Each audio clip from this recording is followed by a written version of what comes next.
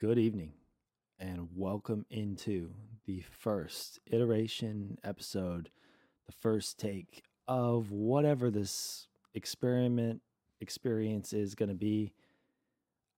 Uh, Welcome to the Spencer Galloway podcast. Does that ring a bell, or does that sound good, or do I need to come up with a corny name and like the Fast Break podcast with Spencer Galloway? I don't know. I don't know. Point blank, this is a guy who already has one podcast and he's just so hungry to talk more sports, more basketball that on a Friday night in cold January, he is sitting in his bedroom creating a podcast. Like the insane lunatic that I am, if you somehow found this, you are a freak just like I am, and you absolutely are a nerd and you love the sport of basketball. This might be, I'm going to be a little all over the place on this intro because this is, like I said, this is the first episode of whatever this is, and I don't know what it is yet. A Celtics only podcast? Maybe. Most likely not. You know, I'll, as much as I love my Celtics, I'll get bored. I feel like I'll get bored. So I think this is going to be an NBA all across the globe podcast. That being said, the inspiration for this is last night's game, Celtics versus the Warriors in Boston. What a treat that game was. It feels weird to say that considering how messy and how ugly that game was. May talk some other things. There's a lot to get into. I don't know what kind of time limit I'm going to put on myself here. I feel like it's going to be, if I stick with this, bear with me. I think we're going to shoot for 45 minutes to an hour, weekly, bi-weekly.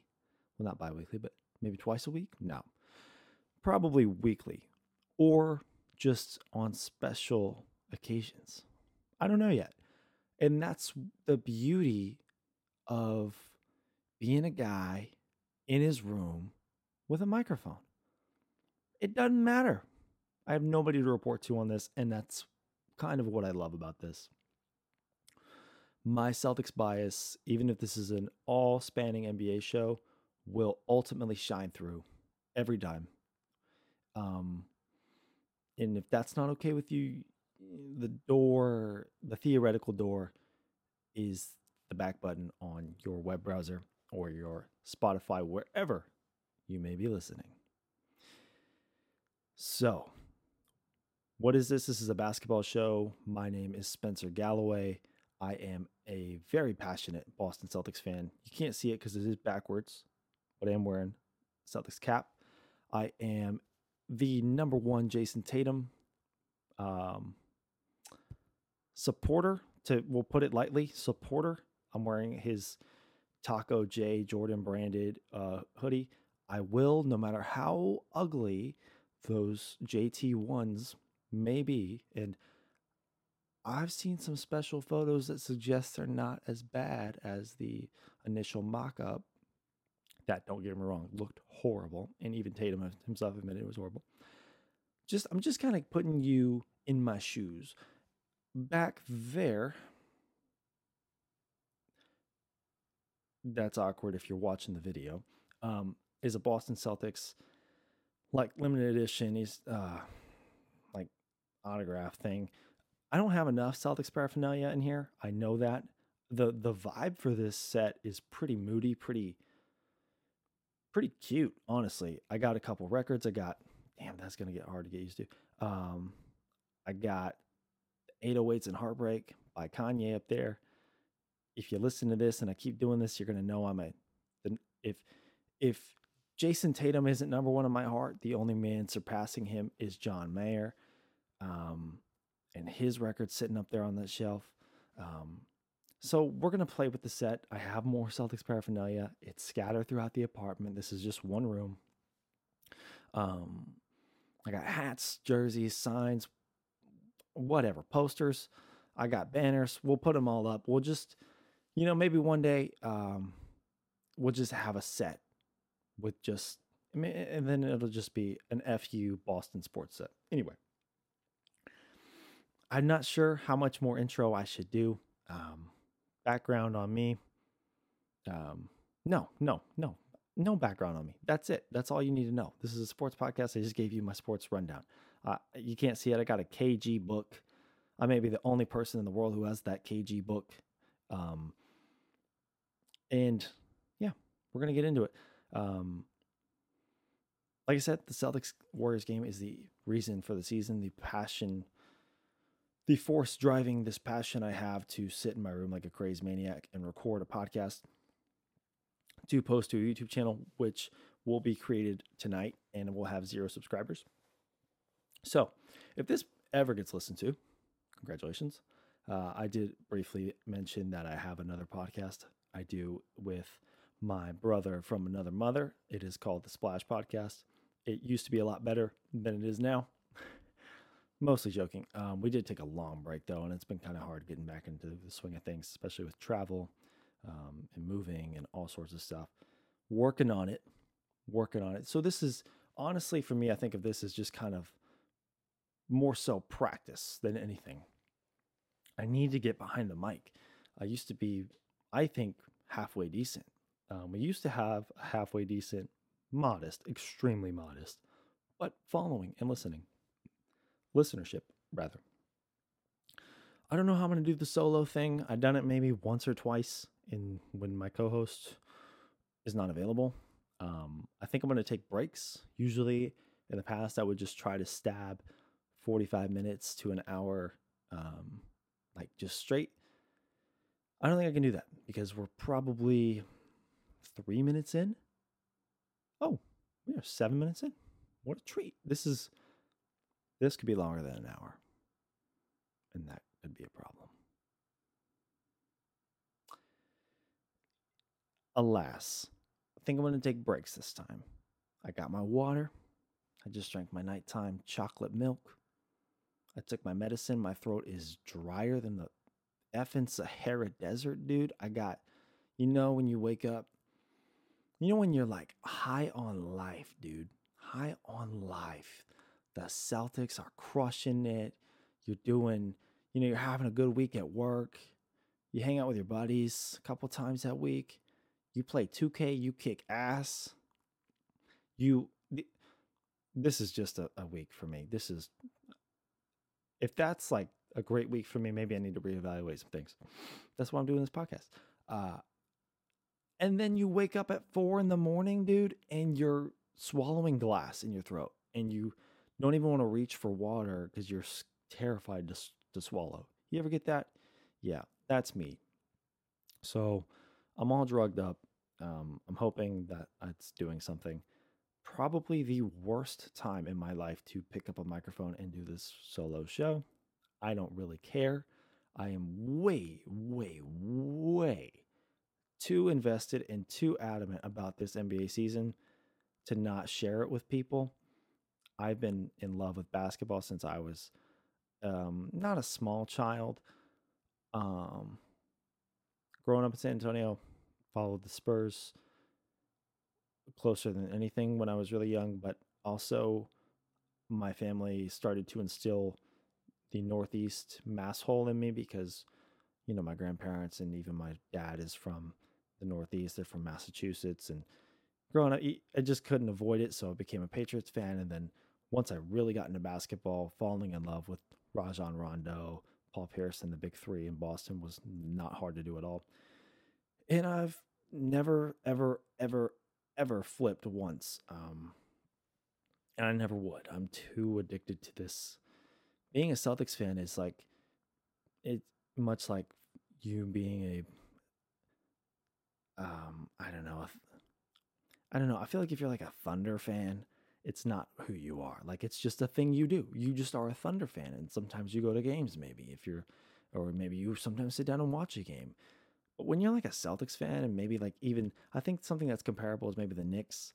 I just went to New York. I'll talk about that a little bit. First time in New York.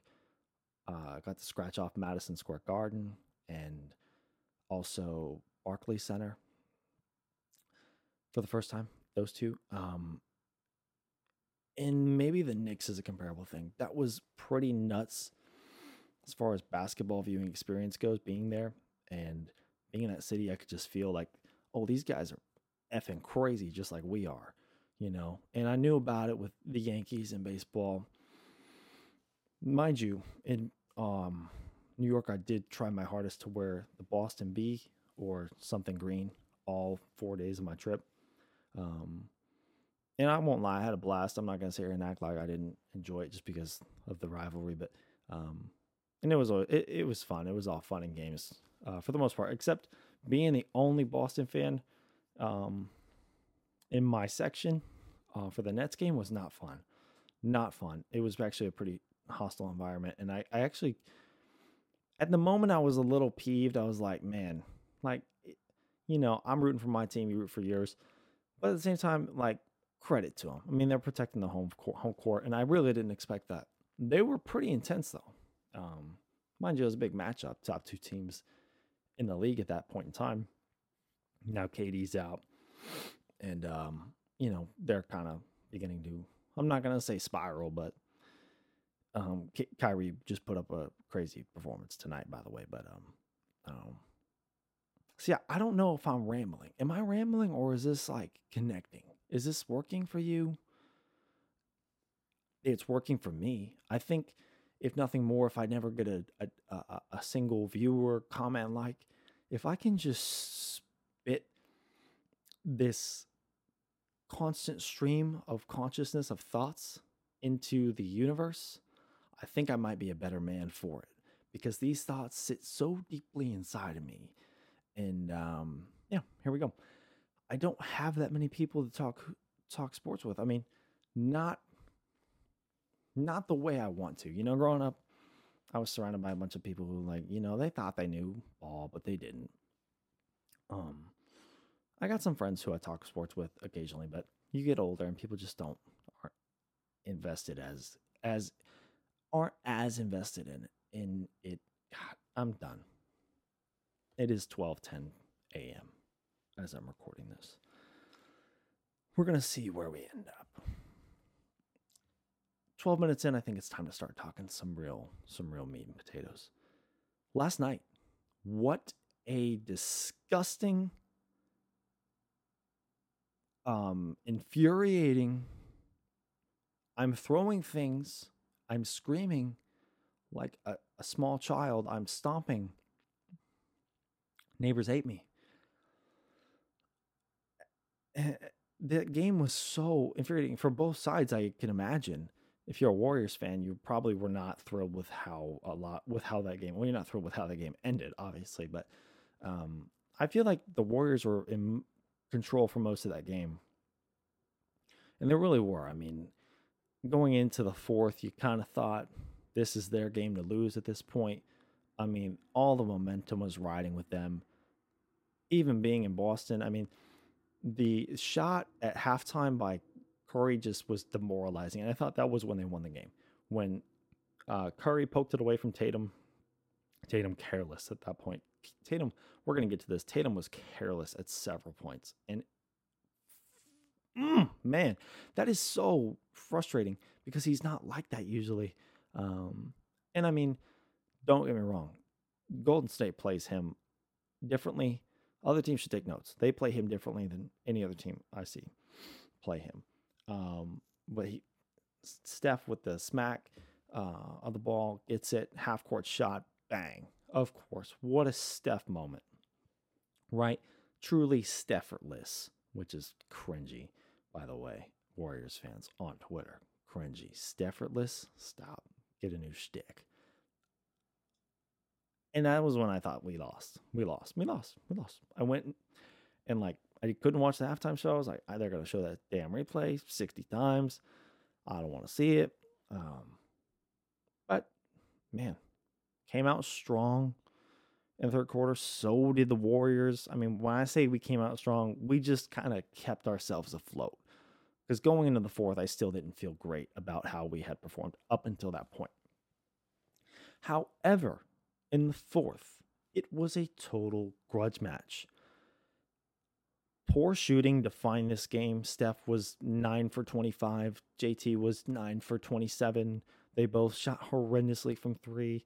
Brown shot horribly. He had the big shot at the end, but let's not act like up until that point, I thought Jaylen Brown was taking a effing nap the whole time. The dude was like aloof. When I went to see Jaylen, I saw the Celtics in San Antonio and in Brooklyn. Now, Jaylen didn't play in Brooklyn, but in the game in San Antonio, and I was with my Splash co-host Ryan. What a effing disaster he was at certain points in that game. He ended up with, like him and Jason combined for like 75 points or whatever it was, something bizarre. That's what they do. But recently, Jaylen has been pissing me off, man. He will sometimes just act like he's just a guy who just shows up and scores. And that's something he does elite level. I think Jaylen can sleepwalk to 30 points in a game. That is something that not that many guys can do. And he is so special in that way, in that regard. I respect the hell out of Jaylen. I love Jaylen. I wouldn't, in all the years of, oh my God, we should trade Jaylen Brown, this isn't a good fit. I was never on that side of things. But we got to keep our stars accountable.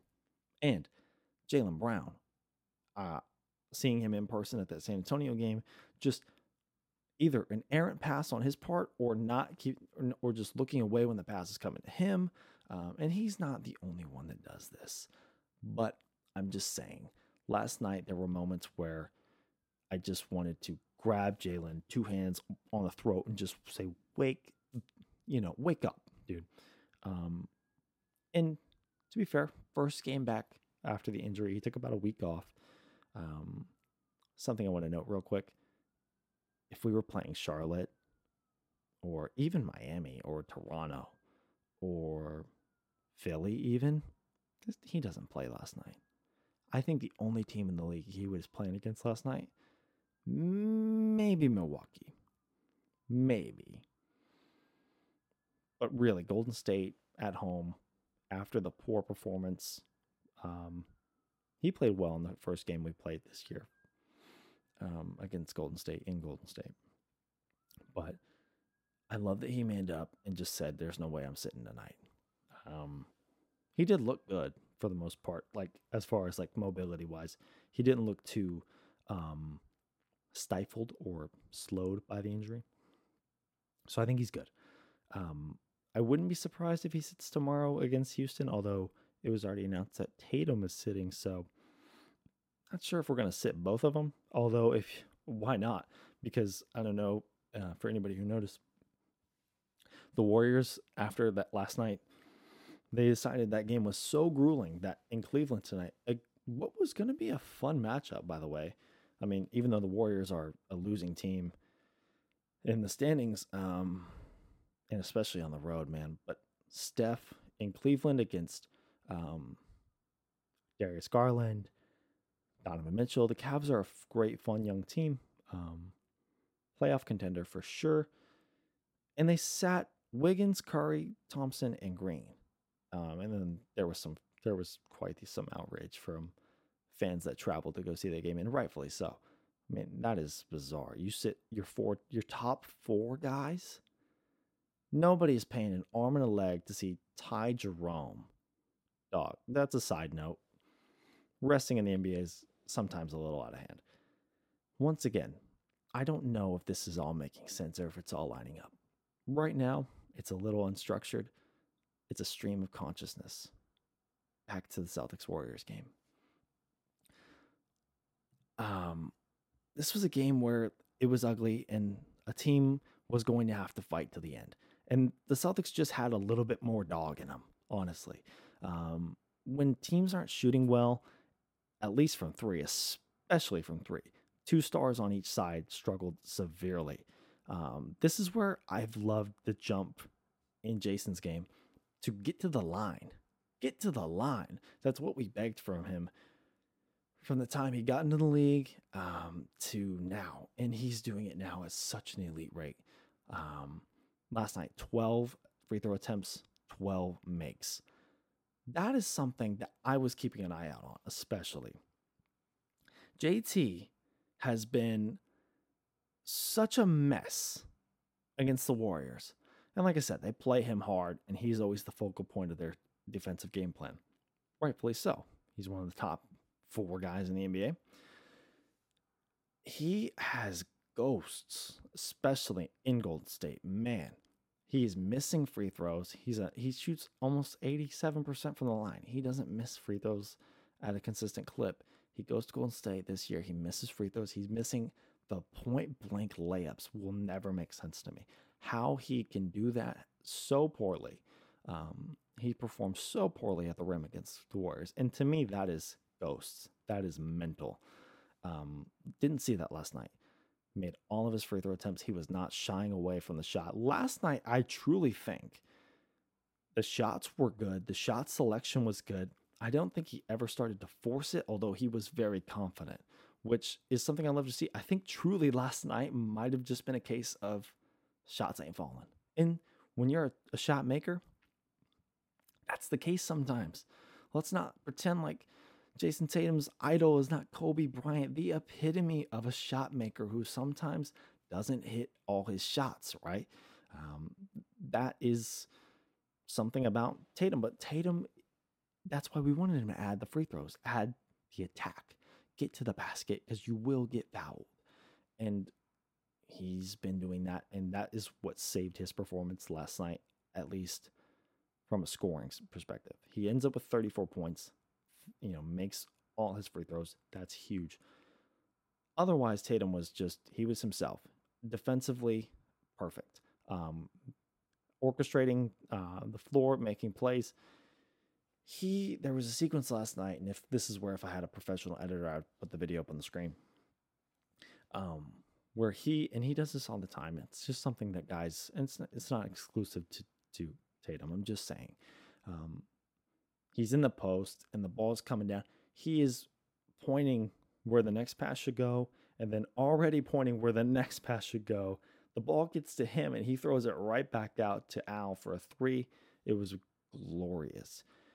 His ability to read a defense is a guy who's 24, a guy who's not hit his 25th birthday yet. Not just as a one-on-one player, as an ISO scorer, but as a team, as a guy who's, leading the team. He is the true definition of a point forward. He is not just a scoring guy. He is so much more than that. Defensively on point. Can't say enough about that.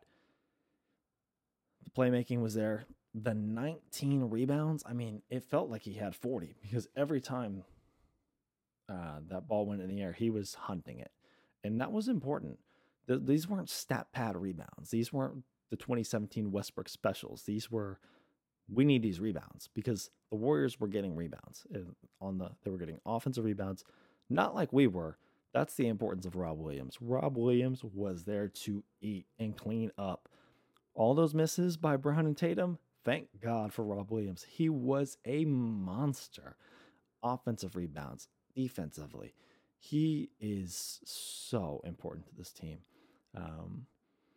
I still think he's 4th on the hierarchy of impact, because let's not forget we were still the number 1 team in the league prior to his return.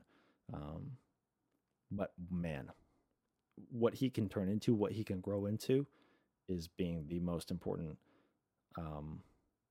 piece outside of Brown and Tatum on this team. I would still say that's Smart. His playmaking has leaped again. His decision-making has leaped again. I say that as I'm about to rip his ass for those last 2 turnovers, or one of them was a turnover, led to a wide open Dante DiVincenzo 3. If you didn't know that name, now you do, because he hit that shot off of a careless Smart pass after an inbound.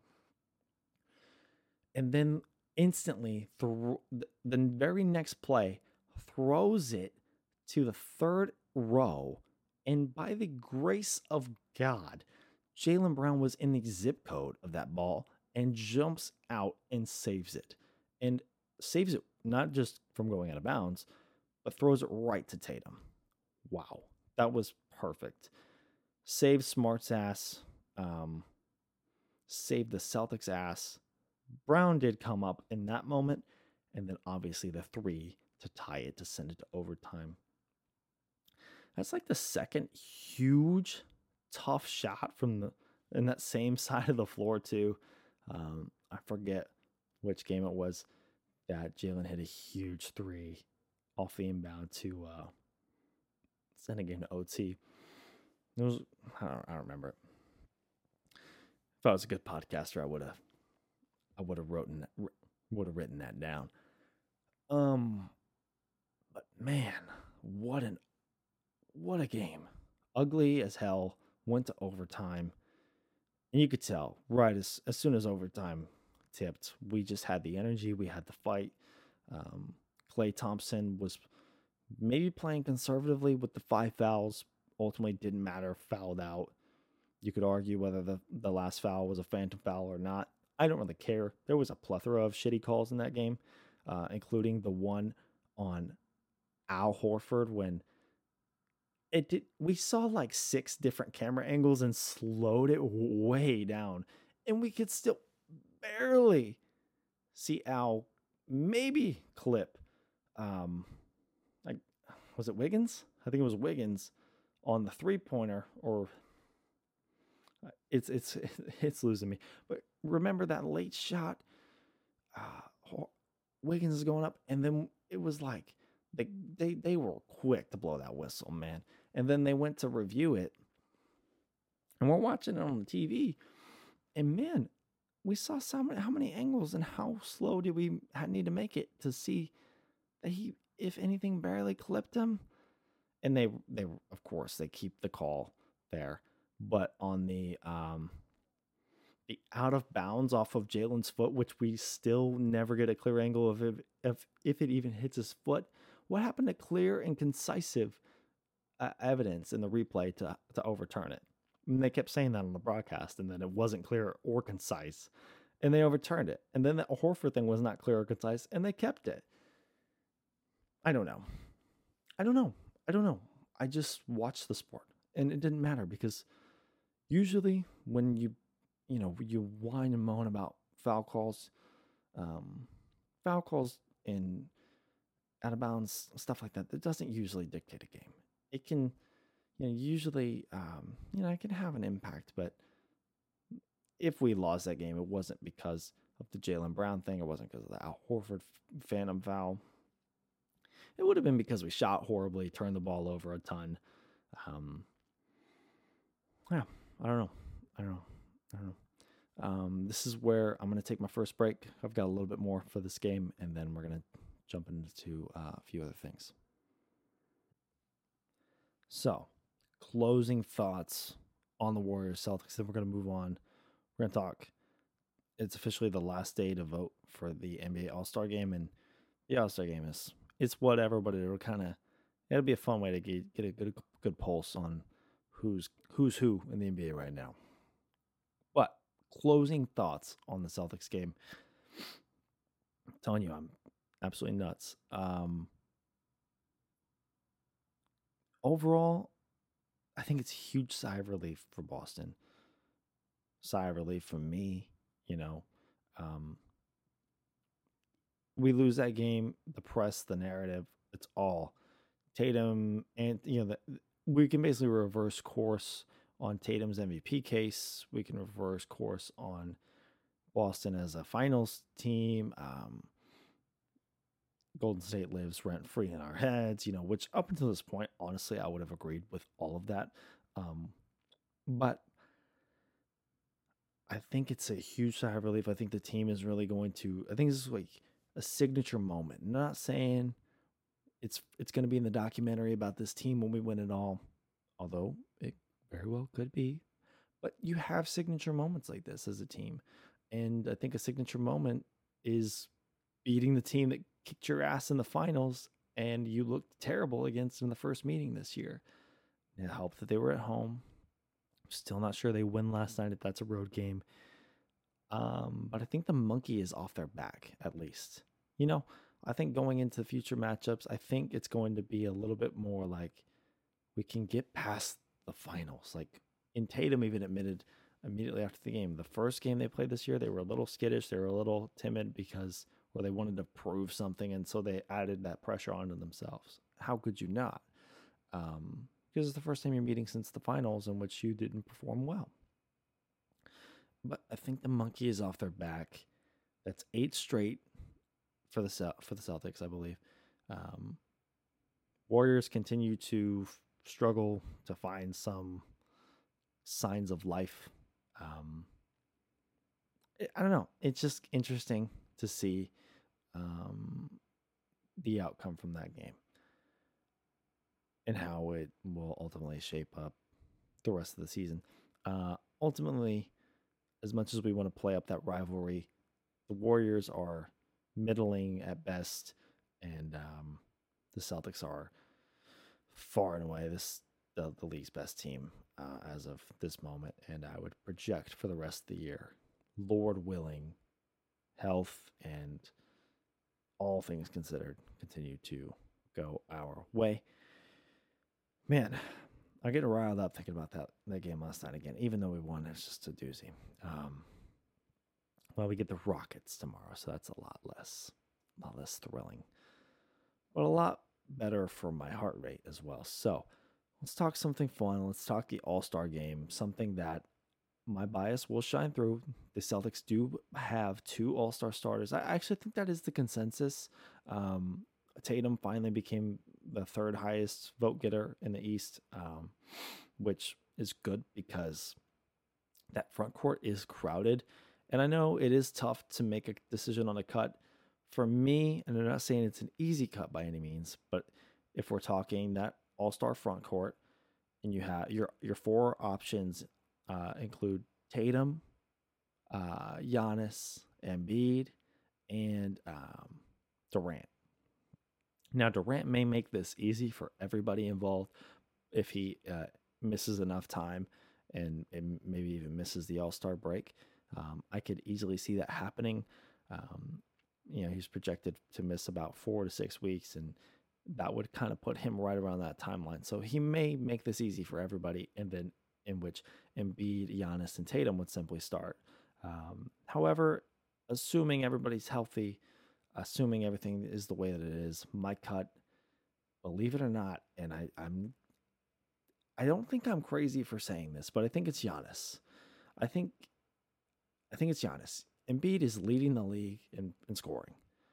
How can the league leader in points, the league leader in scoring, not start the All-Star game? You could argue Embiid has missed too many games. I would say everybody's missed games. Everybody's missed games, except for Jason Tatum. Jason Tatum does not miss games. Iron Man. And another reason he should start in the All-Star game. Embiid's got to start.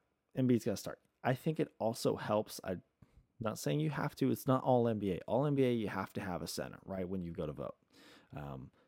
All-Star game, it's whatever. It's 2 guards, 3 front court players. So that could be 3 small forwards. That could be 3 power forwards, 3 centers. It doesn't matter. I do think it's nice to have some big man representation because Nikola Jokic is going to start on the other side. And it'd be nice to see Embiid also get the nod. Those two could very well end up on the same team. Just depends on how they get drafted. I totally forgot it's not East versus West anymore. The 2 leading vote getters from each side obviously draft their teams. We'll see how that shapes up. Probably going to be KD and LeBron again. It would be weird to see KD draft his replacement if he isn't healthy enough to go, but we've seen crazier things. Ultimately, I'm not trying to play up the All-Star game too much. It is a good benchmark point. It's a good benchmark, and it's a good tool to kind of get ready for all NBA at the end of the year. It's a loaded league, man. Picking these teams was not this hard 10 years ago. It was simply not. There's too many options in both conferences at both the backcourt and frontcourt spots. It's just fully loaded.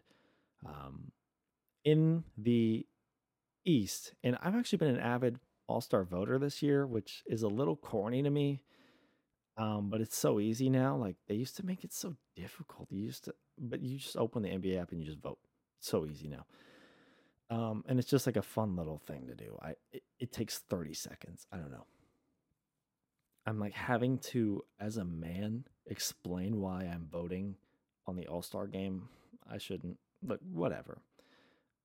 At the end of the day, somebody can swoop in and get Andrew Wiggins in the starting lineup, just like that happened last year.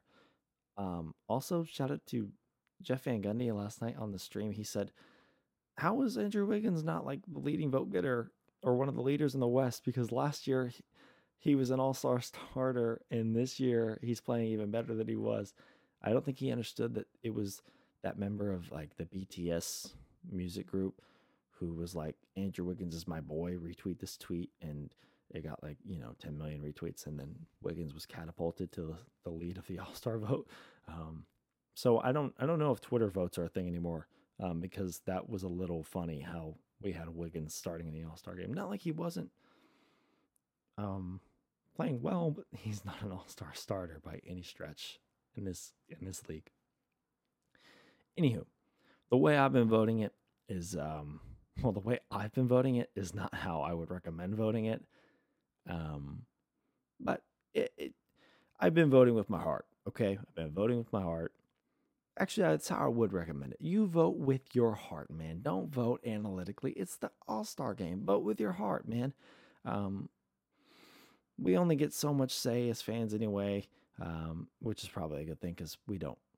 I say we. You people don't know what you're talking about. Well, if you're listening to the show, you probably know what you're talking about. You're probably a nerd like I am. But my go-to lineup has been in the East, Jaylen Brown in the backcourt. This is where I'm voting with my heart right here. James Harden right next to him. That's voting with my heart. If I was to be very legitimate about it, I'd probably go Donovan Mitchell. Now, I don't feel bad about the Harden thing, though. He's playing great basketball, and to me, he's just under the games threshold for league leaders. So Tyrese Halliburton still, who I love, is still leading the league in assists, but Harden does average more per game, and ultimately, I think he's going to get to enough games played to where he will end up being the assist king this season. He's been fantastic as a playmaker, as a distributor of the ball. He's always had that in him, but now he's really hunting it out. He's seeking to get guys involved early and often. Last night he had a 16-point triple-double with, I believe it was 15 or 16 assists to go with it. He is just a wizard. And if half of them are to Joel Embiid on pick and rolls, great.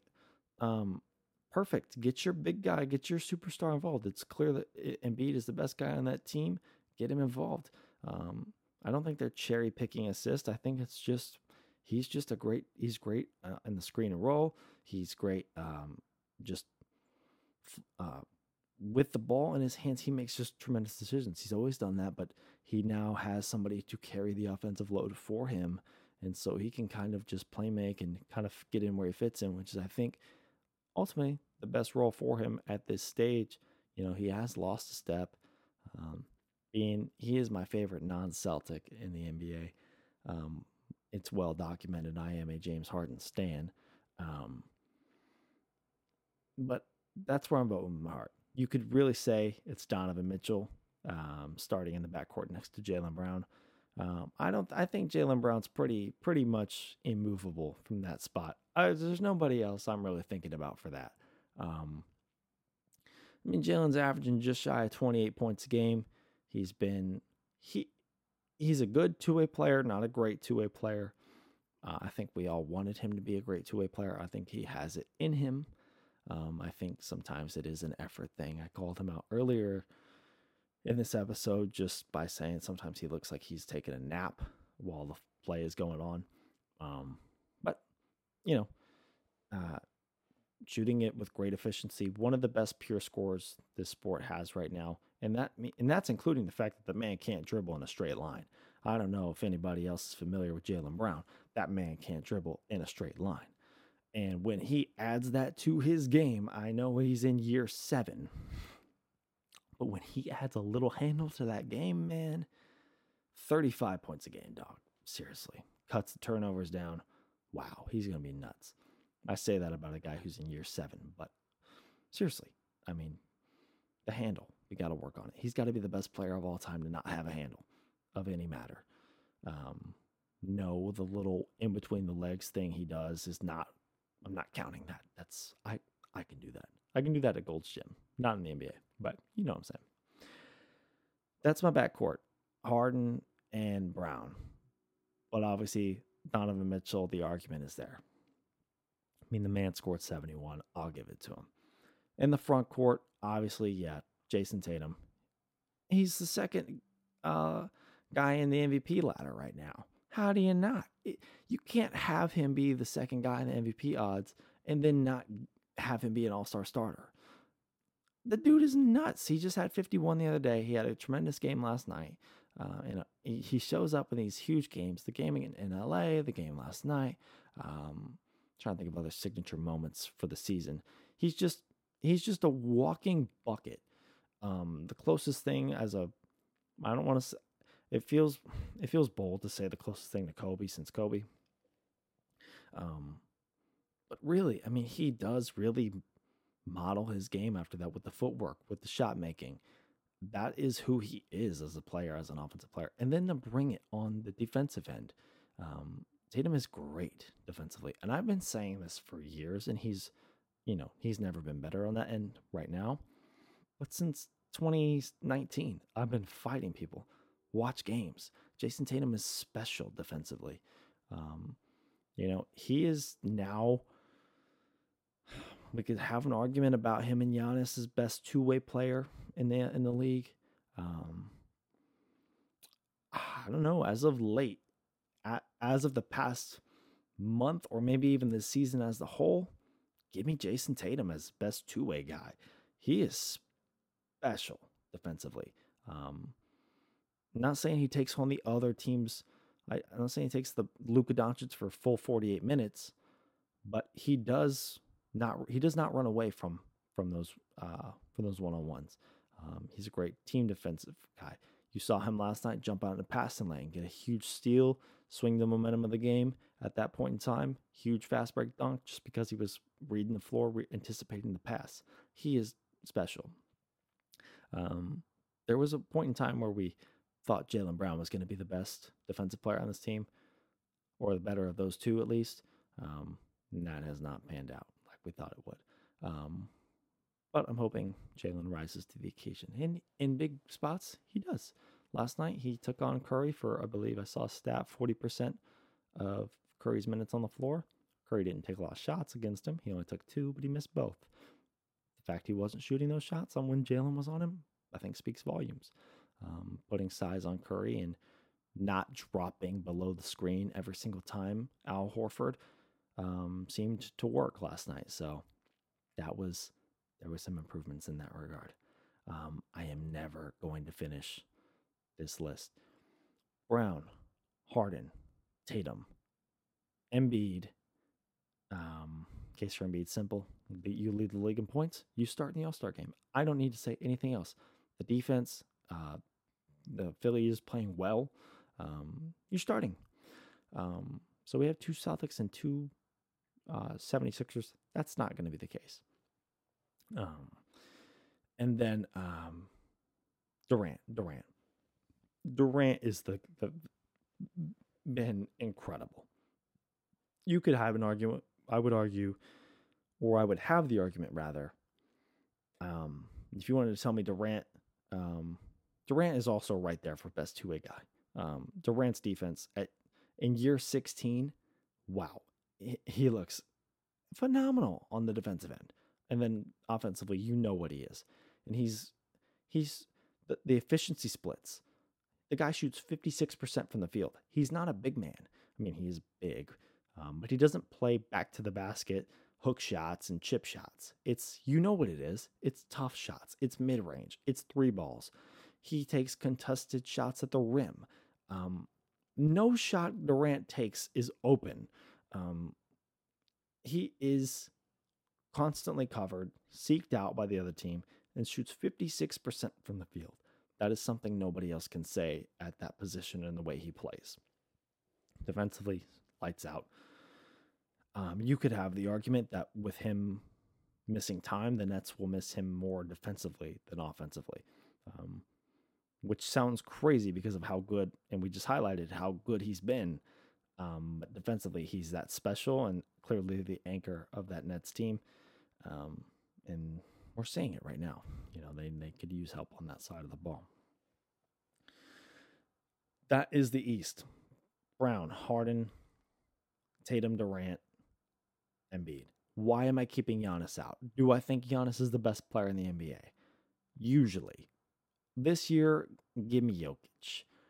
Give me Jokic as the best all-around guy. The guy, I mean, whether you want to be a nerd or not, advanced stats, love Jokic more than almost anybody. ESPN's real plus minus, which is a fabulous stat because plus minus as a general stat, it's shoddy, dude. It's shoddy. Real plus minus is a really nice stat that I like a lot. Tatum leads the league in real plus minus. And it's a glorious stat. I'm not going to nerd out right now and tell you all about it. But Tatum and Jokic especially, advanced stats love those guys. Jokic, the eye test. If you don't like stats, watch games. Watch the Nuggets. Phenomenal. I love watching Denver play. Since Jokic has come into his own 3 or 4 years ago, I've loved whenever they're in town, I go. I love watching Jokic. I love watching the Nuggets. They're getting healthy, man. They're getting healthy. Murray has been back this year. And when I say they're getting healthy, they've had their guys back. Porter's been back. Murray's been back. But they're starting to actually play like themselves. And that's what's important, Sometimes guys come back and like, oh, they're healthy now. Here they go. It's like, well, wait. Because Murray missed a crap load of time. It's going to take him more than a week to look like himself again, And they're starting to get to that point where they look like themselves. And they're playing lights out, man. I say the Celtics are the best team in the league by a long shot. I have doubts if it's a long shot. I think they're the best team in the league, but look at it. Denver's only 2 games back. Man. They are playing out of their minds, dude. And Jokic is the centerpiece of all of that. If he sits, it's a totally different team. The way that he impacts the game you can't game plan for him, right? And I'm just regurgitating everything everybody else has already said. But you can't game plan for him. Send the double. Send it. Send the double. Fine. He's going to find the open man before you know who's open. He's going, or play him one-on-one. He's fabulous in the post. He does not get enough credit for his scoring chops. It doesn't matter who you stick on him in the post. If he's facing up, it doesn't matter. He hit a dagger 3-pointer off the inbound to win the game the other night. How many centers are doing that in this league? Right? Slight hiccup on the recording because I'm realizing how tapped out my computer storage is. But so that kind of is a sign we're going to have to wrap this up as much as I want to keep going. I was in the middle of a Jokic love fest. I know that. And I was just saying that you cannot game plan for this guy. And that's it. That's it for Jokic. Am I in the West yet? I don't know if I'm even in the West yet. I cannot take as much time for the West as I did for the East. I'm simply giving the all-star starters, but I am so entangled in this stuff that I have to give the longest spiel on all of these guys. So let's go out West if we haven't already. Jokic, obviously, he's lining up at center. One of those 3 front court positions. Give me LeBron. If you do not have LeBron starting in the All-Star game, click off. I don't care. Don't tell me about this guy or that guy. LeBron is playing incredibly. LeBron is fabulous to watch. Year 20. Look, something you're going to learn right now. LeBron is the greatest player of all time, in my humble opinion. Not going to change. Okay, not going to change. We can have discussions about it, but To me, that's a GOAT, okay? And to me, it's not particularly close, but to each their own. I'll have the debate. Um, LeBron's playing at an incredible level, dude. He's on the hunt for to be the all-time leading scorer.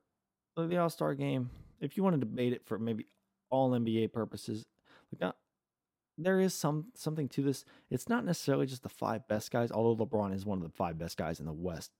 Damn, believe that, okay? If you are writing him off as not one of the 5 best guys in the West, check something out, dude. Get checked into a mental hospital, dude. LeBron is nuts. He is taking one of those spots. I don't care what. And he's the leading vote getter, rightfully so. He probably will be until the day he actually calls it quits. Love him, hate him, he gets the votes. Obviously, he's still easily the most popular guy in the league by far. I got one more front court spot in the West.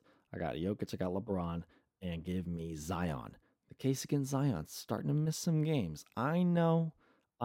When he's playing, he's absolutely nuts. The Pelicans' success this year, you can obviously only attest. Well, not only attest it. I'm getting a little ahead. I'm getting a little high on the Zion train. But Zion, man, Zion needs to be in this game. This game, it needs to start. Zion is so incredible, so impressive. When he plays, and I was razzing Zion for the first. I mean, is he in year? We're in year 3. We're in year 4 with Zion. Man, we're in year 4 with Zion, and I've been razzing him for the first 3 years about. I don't think this dude is serious. I don't think he wants to play. And look at him now. He looks fantastic. He finally looks like a basketball player, dude. He looked like he wanted to play defensive end for the Pats for so long, dude, or for the Saints, I guess, more relevant. However, another knock on Zion I used to have is that I was dead convinced he did not want to play in New Orleans. I did not think he was coming back this year. I thought something was going to happen, demand a trade, whatever. Props to him. New Orleans is balling. Zion is the main component of that, although they do have a very nice team. That's a team I'm looking at. We're going to do a trade deadline episode. That's a team to keep an eye on. I'm not saying they're going to do something major, but that's a team that could look to upgrade a couple of spots and try to, this is, to me, the West is open. Although Denver's playing incredible, and I think it's theirs to lose. The West is more open than it's been. I'll say that. More open than it's been in the past.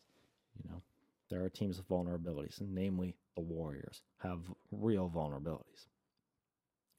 My front court is Zion, LeBron, and Jokic. My back court, once again, there's an absolute lock here. It's Luka Doncic. I love Luka, but I can be very critical of Luka.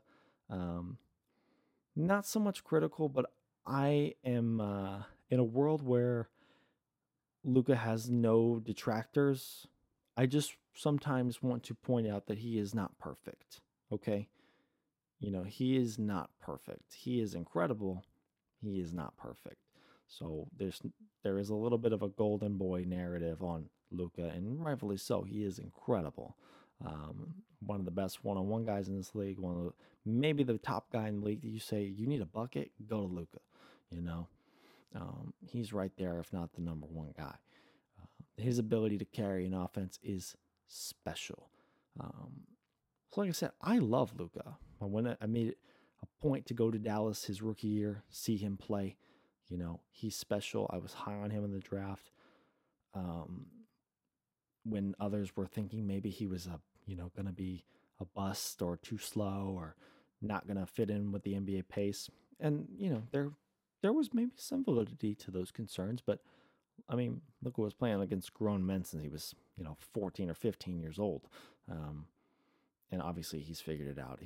He plays the game at his own pace, something you only really see older guys come into. But man, he looks like a 15-year vet, and he's been doing this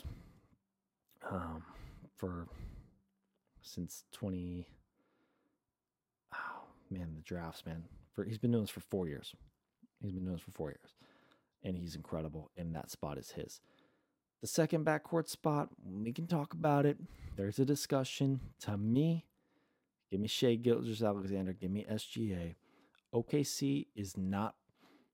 Look, OKC has some discussions to have some real discussions on their plate as they approach the trade deadline. Look, I don't think that's a team that should go and try and buy and gear up and try to make the play in. I think it's a team that's got one more tank year in them, this being it. I don't agree with shutting down SGA. He doesn't agree with it, I'm sure. I don't want to see that. If he continues to play and Giddey is playing great, and that team has real young, real good pieces. So I would not intentionally sit guys or try to, start bombs. And like, I don't think they're a realistic shot for Wembanyama as they currently stand. They may try to become that. Who knows? They have not been shy from sitting SGA. I wouldn't, it wouldn't stun me if they tried to pull that again. Something to keep an eye on. But OKC is playing really good basketball for what we thought of them or what we thought they were going to be. And that's, like I said, they got good young players. Giddey's been on a huge tear. But really, it's a testament to Shai Gilgeous-Alexander. He is so special, averaging over 30 a game, plays great, like a classic point guard who just, I don't know. I'm focusing too much on the hyper details here. Like, is he really a point guard? Giddey kind of runs. It doesn't matter. For what SGA is, the relentless attack on the basket, the finishing. That guy goes to the basket with insane force, and he is 6'7", but he's still, he's got that small. He's got a more frail build, but he's strong. He's got sneaky strength. He's one of my favorite players to watch for it. He's not a guy you're standing in front of. He's getting past you. He's extremely shifty. He's so fun to watch. Big time scorer. I've got him starting next to Luka. You could have the debate for some other guys. I'm not entertaining a name conversation. Steph is probably going to end up with enough games to be there. I guess Steph ultimately gets the start probably. I'm just giving you mine. Steph probably gets it if he's healthy because he's Steph Curry. Not like Steph's not playing incredibly. He is. But I just want to reward this SGA season. I think he's been remarkable. I'm not going to nitpick it much more than that. So to recap on this last day of All-Star voting, and I hope the game this year is entertaining. I hope guys show up to play. I know what I'm saying isn't going to ring out. It's going to be like every All-Star game, whatever. But out west, LeBron, Luka, Jokic, SGA, Zion. East, Tatum, Brown, Harden, Embiid. I really shouldn't say Harden. It's Mitchell. But I'm going to say Harden. Embiid and Durant. Okay, I'm never going to learn my lesson. I've been cut off by not enough storage about 4 times now. I don't know what is going on. I think I'm probably recording in like 4K, so I need to cut that out. But anyways, I'm going to get cut off again. This was so much fun. I'll make another one of these soon. Thanks. Bye.